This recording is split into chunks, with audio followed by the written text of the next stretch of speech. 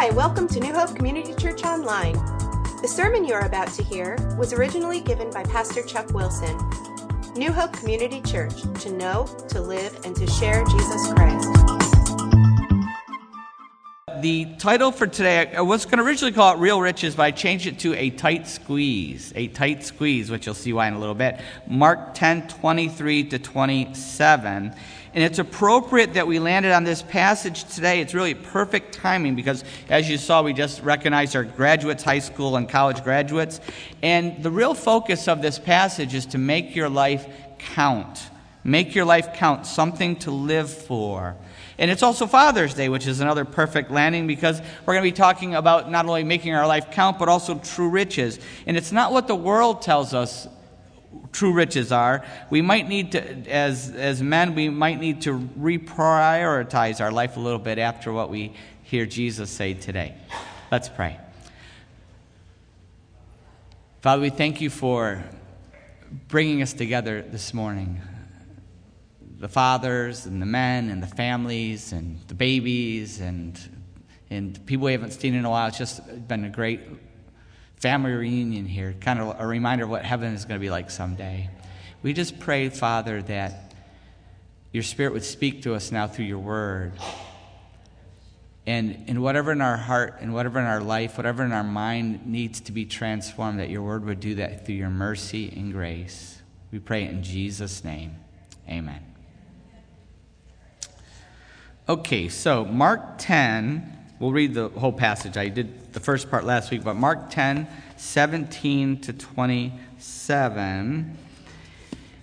As Jesus started on his way, a man ran up to him and fell on his knees before him.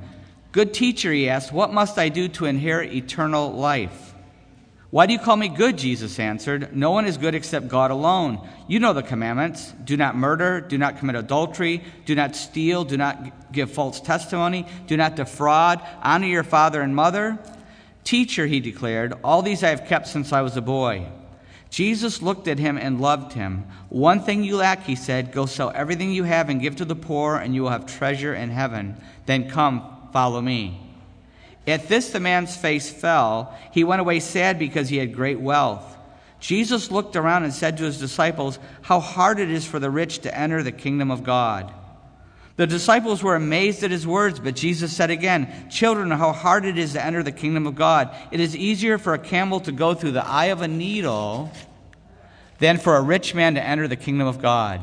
The disciples were even more amazed and said to each other, "Who then can be saved?" Jesus looked at them and said, "What with man this is impossible, but not with God. All things are possible with God."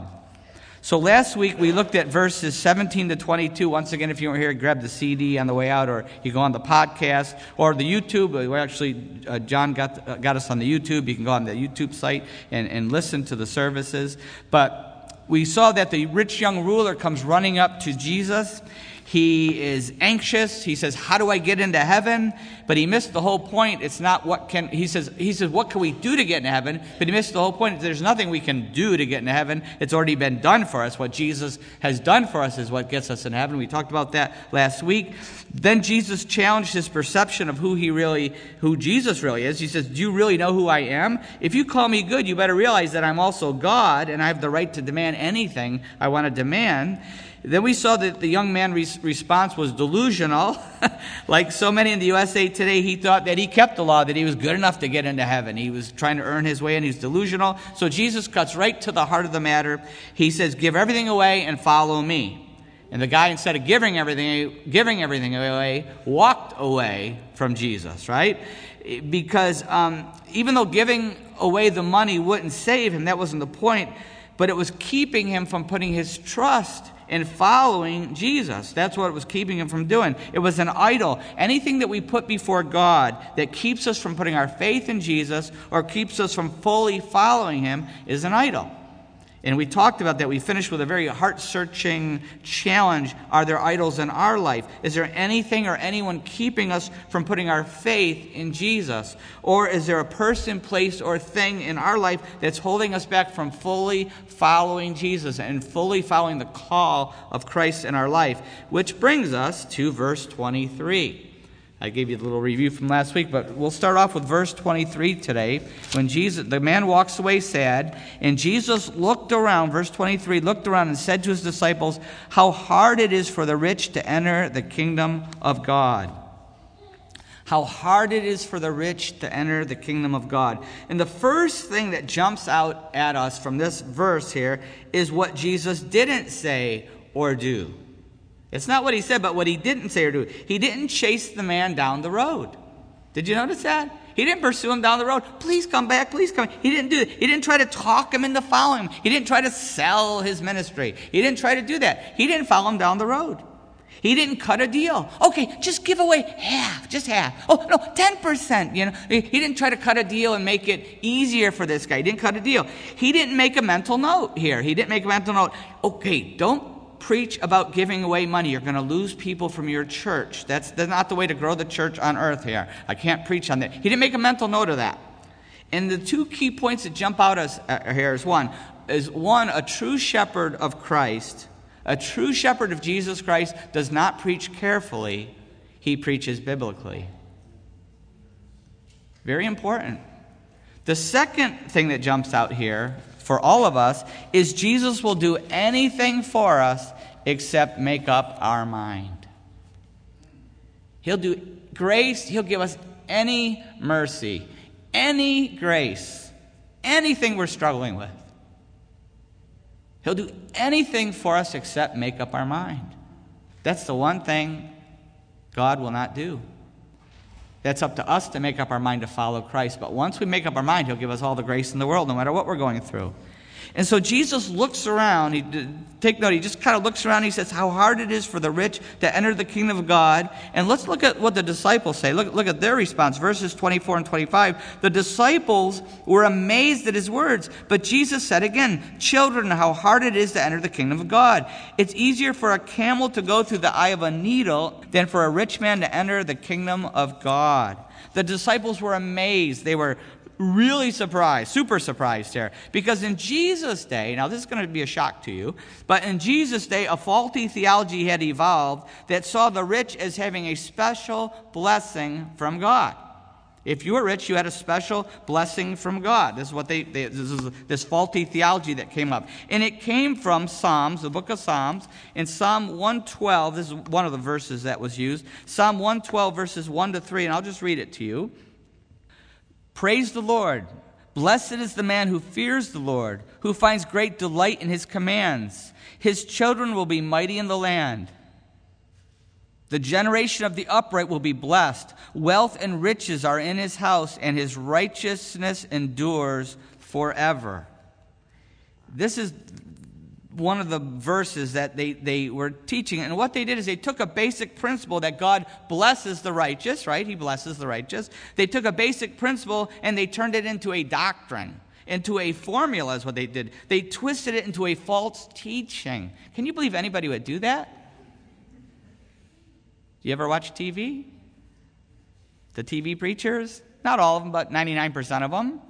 One of their names ends in dollar, right?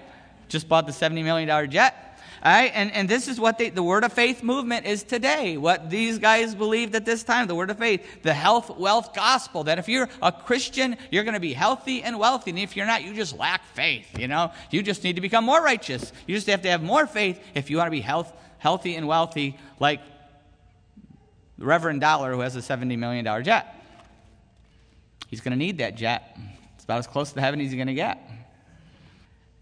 And this faulty theology was here, and the problem with this theology is it ignores many Bible verses that teach that we will also suffer and be persecuted. Don't miss next week, verse 28 in Mark here, that Christians are going to be persecuted. That the Christian life, it ignores that the Christian life also includes suffering. All over the book of Psalms, what do we see? Suffering. And struggling with that suffering and keeping our faith in the midst of that suffering. And they ignored all those, somehow they missed all those verses. They just focused on a couple of verses. Word of faith, right? And they also missed that the poor will also often, not always, just because you're poor doesn't mean you're going to heaven, but they missed that the poor will often inherit an eternal life that the rich will be denied. Luke 16. In Luke 16, I'll just read you a story, just part of a story. In Luke 16, the rich man and Lazarus. Listen how this offsets this false theology. Jesus tells the story of the rich man and Lazarus. This is not a parable. Jesus, whenever there's an actual proper name used in a story, no parable has an actual name. This is not a parable. He uses the man's name. This is a true story. There was a rich man who was dressed in purple and fine linen and lived in luxury every day. At his gate was laid a beggar named Lazarus, covered with sores and longing to eat what fell from the rich man's table. Even the dogs came and licked his sores. The time came when the beggar died, and the angels carried him to Abraham's side. The rich man also died and was buried. In hell, where he was in torment, he looked up and saw Abraham far away with Lazarus by his side. So he called to him, Father Abraham, have pity on me and send Lazarus to dip the tip of his finger in water and cool my tongue, because I am in agony in this fire.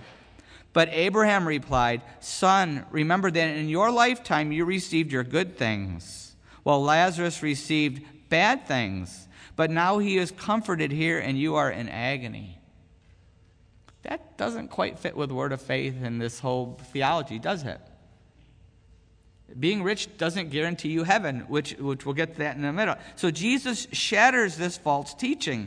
And he says how hard it is, follows it up in this one. Earlier he said how hard it is for the rich. Here he says how hard it is to enter the kingdom of God. Some manuscripts say how hard it is for those who trust in riches to enter the kingdom of God. That is not in the Bible we're using here, but you see a footnote that in some manuscripts that's in there. We're not quite sure, but even if it's a later edition, it brings out the meaning, and that's possibly what happened. It brings out the meaning of what Jesus is saying. The problem wasn't money. The problem was putting your trust in that money. That's the problem, putting our trust in the money. It's not the money, it's putting our trust in. We've all said that the Bible says money is the root of all evil, right? Oh, it doesn't say that. It's amazing. How many people think the Bible says money is the root of all evil, right? Except the Bible doesn't say that. No. In fact, in 1 Timothy 6, 9 and 10, it tells us exactly what it says. He says, people who want to get rich fall into temptation and a trap, and into many foolish and harmful desires that plunge men into ruin and destruction. For the love of money is a root of all kinds of evil. Some people eager for money have wandered from the faith and pierced themselves with many griefs.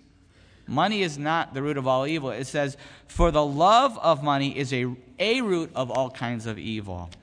And that's what happens is that love of money is the root. That's what Jesus is talking about in Matthew 7:24. In Matthew 7:24, where he says, talking about money, he says, no one can serve two masters. Either he will hate the one and love the other, or he will be devoted to the one and despise the other. You cannot serve both God and money. You can't love both God and money. It's impossible to do. We can only love one God. One God. That's all we can have. God, who's our God? Who do we trust in? Who do we worship? Who do we find our fulfillment in? Who or what do we find that in? Worship, trust in, find our fulfillment in. Whatever we worship and trust in and find our fulfillment in, that is our God, whether it's a thing or another person, or if it's God. What do we trust in? In God or things or something or someone. It could be anything, anyone that takes God's place in our heart on the throne, the number one spot of our heart. It could be anything. And we are especially vulnerable to money. That's why Paul warns us in 1 Timothy 6, which I had just read to you. That's why he warns us that we're especially vulnerable. Money is a trap. Doesn't have to be. It could be a very positive thing. But it's a trap. It's a spiritual trap. It's something that hurts us.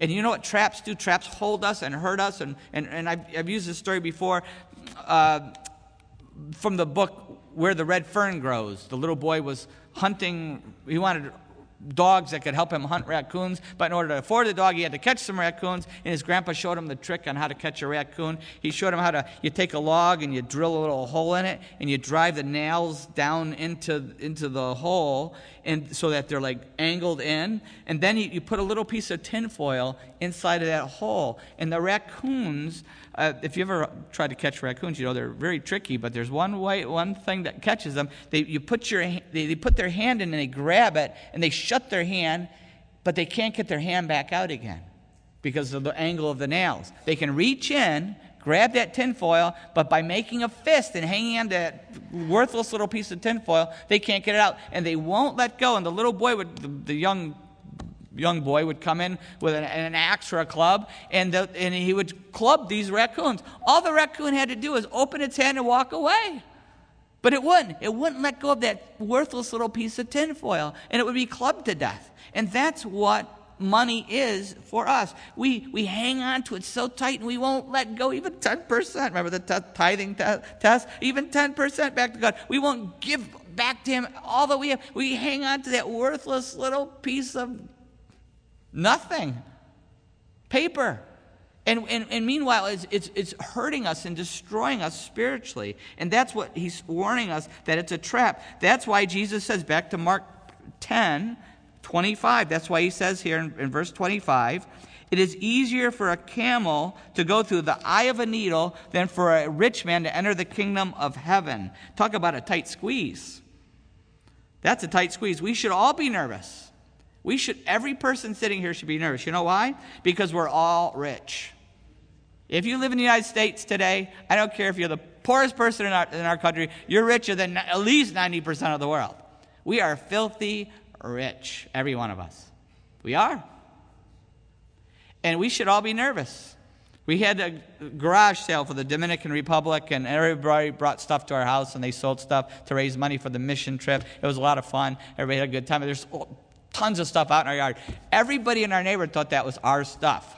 You know, and so people go, wow, you got rid of a lot of stuff. You had a lot of stuff. No, that wasn't ours. That was the youth group. They all brought their own table. Everybody thought that was the Wilsons getting rid of all their stuff. But you know what I said to several people? I said, but you know what? I could have got rid of that much. Easy.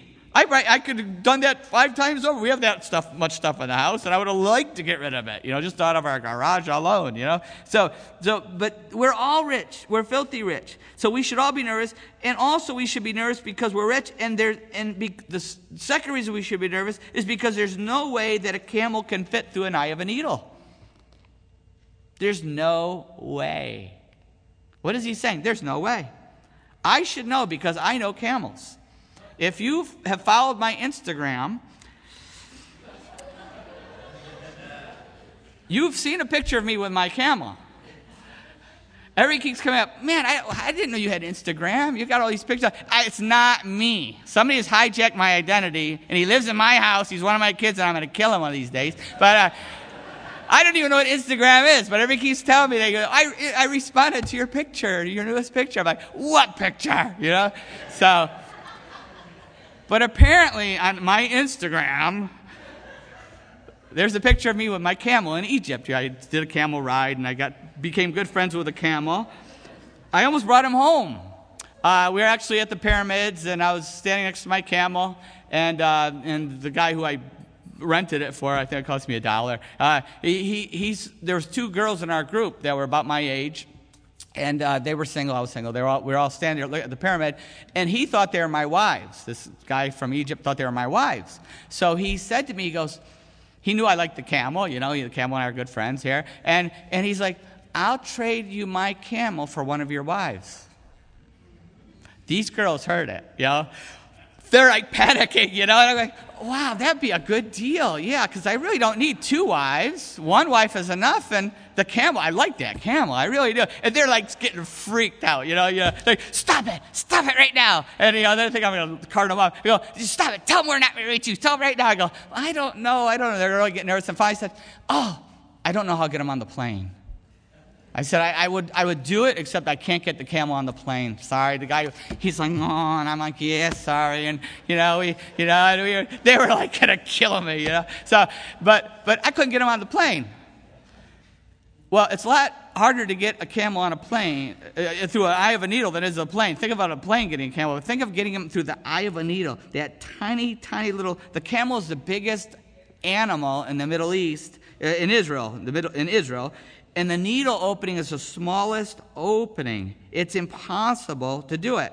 And let's look at the disciples now, what they say. Mark 10:26-27. Now they're really freaked out when they say, the disciples were even more amazed and said to each other, who then can be saved? Jesus looked at them and said, with man this is impossible, and not with God. All things are possible with God. They're even more amazed here. They're actually in shock now. They're in shock.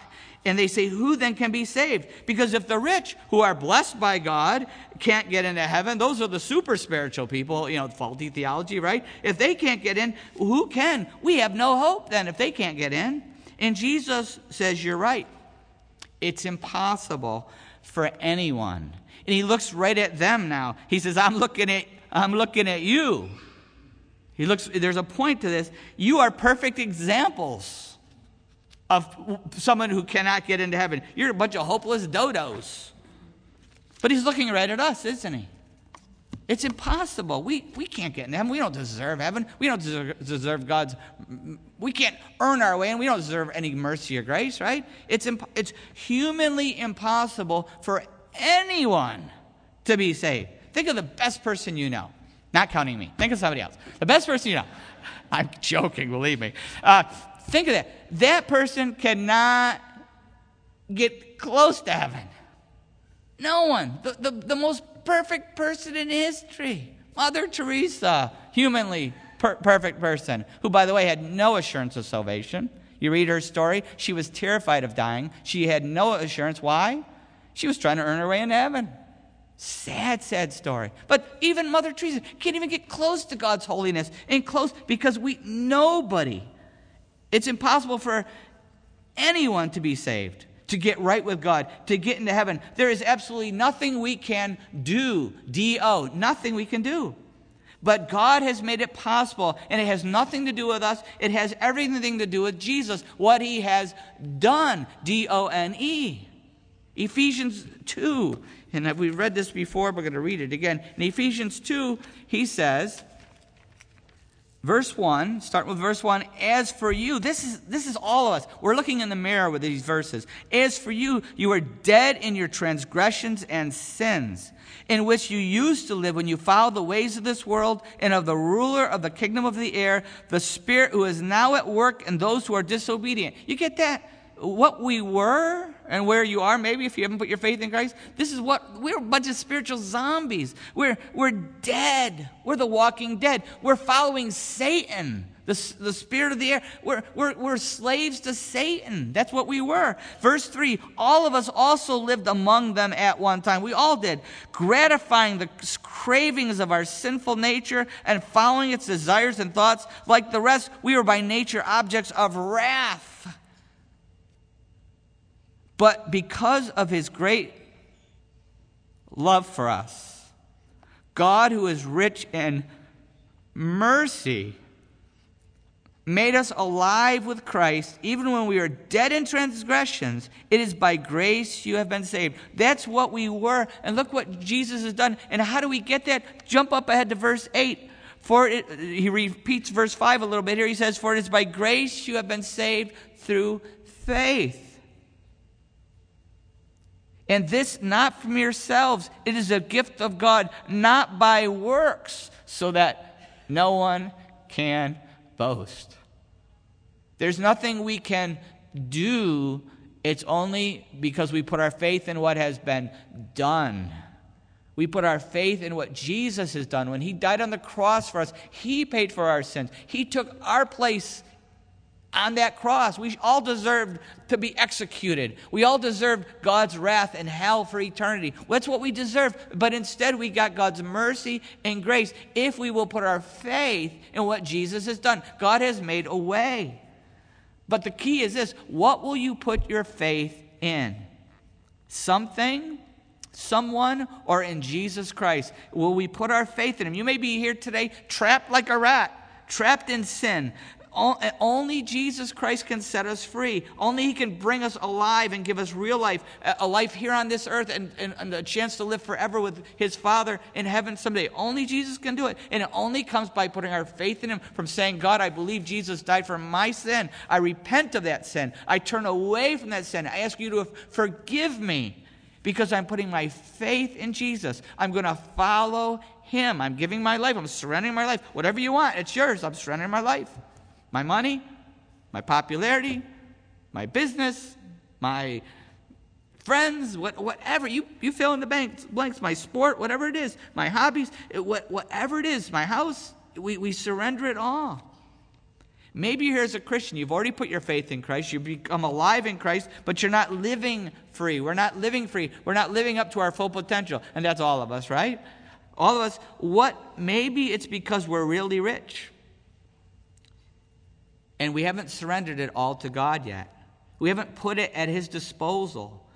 We have not started collecting our treasures in heaven. We have a choice. We can try to have the treasures here, which rust and moth destroy, or we can store up for ourselves treasures in heaven, where moth and rust don't touch, where it's eternal. And maybe we haven't done that yet. So often we have spiritual garage sales. This is what I think we do. We have these spiritual garage sales. We're willing to part with this, but not that. You know, a garage sale. You take out some stuff, but you're not willing to do other things, right? And we do that with God. We have a spiritual garage sale. We're willing to part with this God, but not with that. Or often we'll put something, just like a garage sale, we'll put something out, or our wife puts something out, and we see it out there, and we go running back out. We bring it back in when she's not looking, right?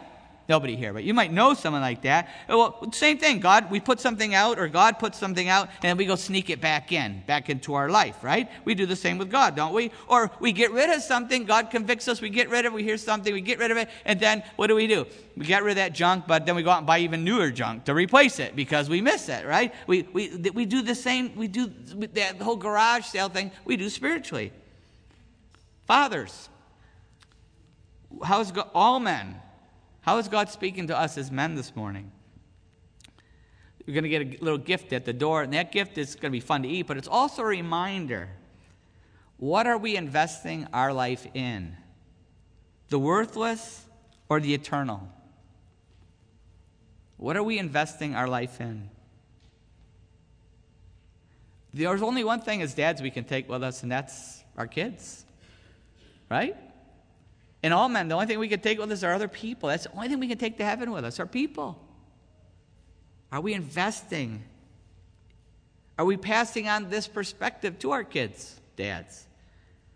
I always encourage dads to the best way to do this is to take your kids to a junkyard.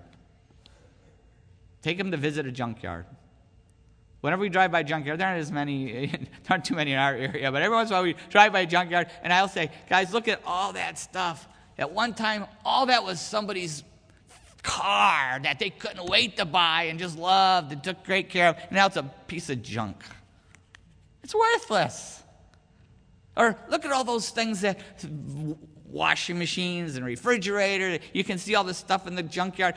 At one time, that's all people wanted was all these new appliances or the new TVs and the new this and new that. And it's all just junk. Are we passing on that perspective to our kids that what's real and what's junk? Graduates. We recognize our graduates this morning. What will you live for? You're going to have to decide. Are you going to live for money or for God? You know what? They've done studies and over, and it's always the same. Most people pick their majors. Whether they're going to go to college, guess how they pick their majors? Most people. The vast majority pick it on how much I'm going to earn. They look it up and see how much am I going to earn, and that's how they pick what they're going to major in. Instead of what has God called me to be? What has He created me to be? What is my purpose in life? That should be the number one. Now, obviously, you got to make a living, but the number one criteria shouldn't be, does it make this much? No, what has God created me to be? And then how can I do that and still survive, right? But college grads, the only way you're going to find fulfillment is by finding God's purpose for your life. That's the only way. That could involve making a lot of money. Hopefully, God could call you to a place where you'll make tons of money to use for Him. Did you know giving is one of the spiritual gifts? Giving is, look at the list. Giving money is one of the spiritual gifts. We're all called to give sacrificially. We're all called to give tithing. We're all called to do that. But there's a special gift that God gives some people. He gives them the ability to make a lot of money and the ability to give a lot of money. Now, a lot of people make a lot of money, don't give it away. But God has gifted some people to earn a lot of money and give it away. It's a special gift. But as college grads, if we only pursue money, we're going to end up with an empty life. I guarantee you this. You will end up empty and frustrated and not fulfilled in what you're doing. Imagine this young man, this rich young man, which we call the poor young man. Imagine him at the end of his empty life. Imagine him sitting in his rocking chair, and thinking back over his life and realizing he's going to lose it all. He either lost it all when he died, but probably he lost it even before then, because who came in and took over? The Romans, and they took everything. They destroyed everything. They took everything. He didn't probably get to die a rich old man. It was probably taken all away by the Romans. But can imagine the emptiness and the horrible sense of loss. And he could have used that to impact so many people. Instead of sitting in hell today, he could be sitting in heaven with riches all around it that he had stored up, rewards that he had stored up. Imagine the emptiness versus the fulfillment and the lives that he could have changed and the people that he could have touched by using what God had given him. Who will we live for? Who will we put our faith in? That's the question. Every one of us. Who will we put our faith in, and who will we live for? What will we live for? Doesn't matter if we're just graduating, or it doesn't matter if we're 80 years old. We can still make that decision what to do with our life right now. Let's pray. This is a very, very convicting passage. How is God speaking to us? How is the Holy Spirit moving in our hearts? Maybe here today you have not put your faith in Jesus. Maybe your faith has been in something or someone else. But your eyes have been opened to what you really are and who you really are following. And this morning you want to put your faith in Jesus. You can do that right now. The Holy Spirit is convicting you. You can put your faith in Jesus Christ right now. You can have meaning in your life and purpose in your life and have guaranteed eternal life. But it's going to cost you everything. And yet it's free. It's free, but it will cost us everything. But in the end, it will give us everything. Everything that God can give us will be ours. But God will do anything except make up our minds. He won't make up our minds for us. He'll do anything but that. Will you put your faith in Jesus Christ? You can do that right now, at this very moment. Just speak to God and say, God, I don't want my sin anymore. I repent of that sin and all I've done wrong and every commandment I've ever broken and all the garbage in my life. I repent of that. I don't want to be spiritually dead anymore. I don't want to follow Satan anymore. I put my faith in Jesus.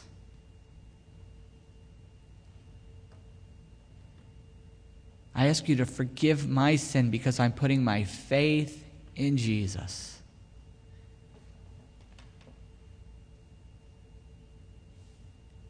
And I want to follow him.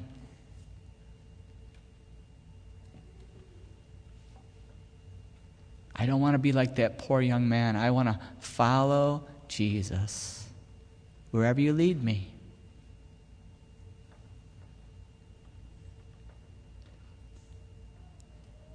If you've prayed that prayer, you no longer have to ask, how am I going to get to heaven? How do I get eternal life? How do I enter the kingdom of God? You don't have to wonder anymore because you're there. You're already in heaven. You already are in the kingdom of God. You already have eternal life, and it starts right now. Not because of anything you've done or anything that you can do, but because of what Jesus has done for you. And your faith is in him. And if you've prayed that prayer of faith, I want to encourage you to let somebody know. Maybe you're here with a family member or a friend. Let somebody know. Tell me on the way out. Fill out the card. Email me. Text me. Let somebody know, because we're going to be excited for you and help you grow in your new faith.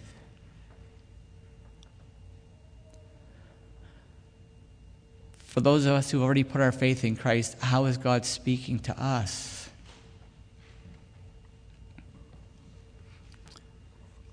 Maybe he's convicting us about our riches and really surrendering them to him.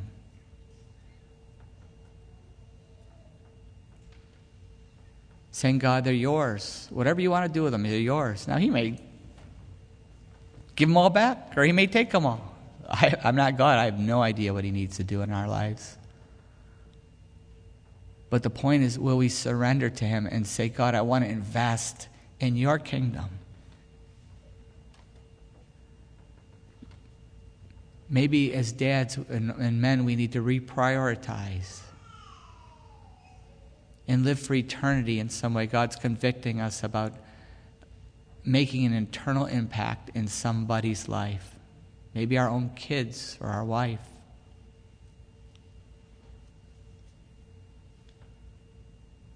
Maybe as graduates, it's God's convicting us of his purpose for us, and in finding that purpose and living that purpose, surrendering our life to him. But it's not just graduates, all of us. Who is God? Who will we live for? Who will we put our trust in?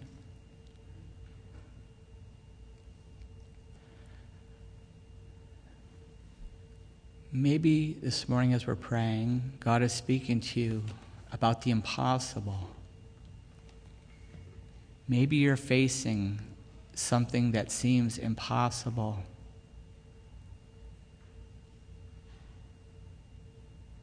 Maybe it's a sin or a stronghold.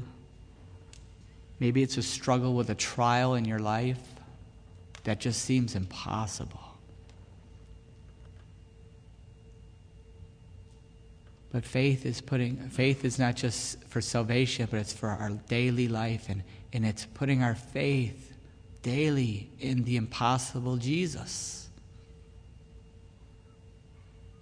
The Jesus that takes the impossible and makes it possible. All things are possible with God. And our prayer today is, God, this is something I can't do, I can't handle, I can't face it. I need you. I need you to deliver me.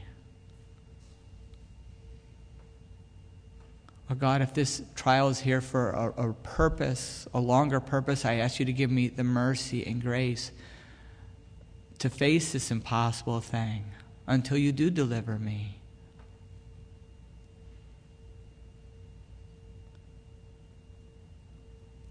Father, everything that we've read today in your word sounds impossible, and it is to us as human beings. We totally need you. We need your mercy. We need your grace. I pray for each one of us as we face trials. Every one of us I know is facing something right now. We just pray for extra mercy, extra grace. I pray you give us a spirit of hope as we trust you. Pray this in Jesus' name. Amen.